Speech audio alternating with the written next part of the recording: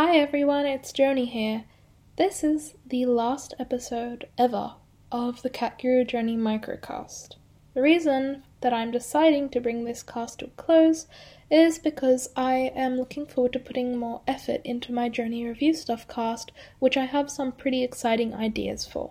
For this final episode, I wanted to do something suggested by Alba of the Culture Mix, and that was an episode on catnip. Now, what actually is catnip? Well, it's a perennial herb, and it is actually a kind of mint.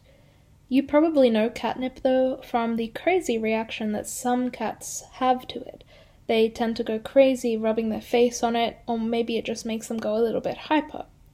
In my experience, my cats actually don't really have much of a reaction to it.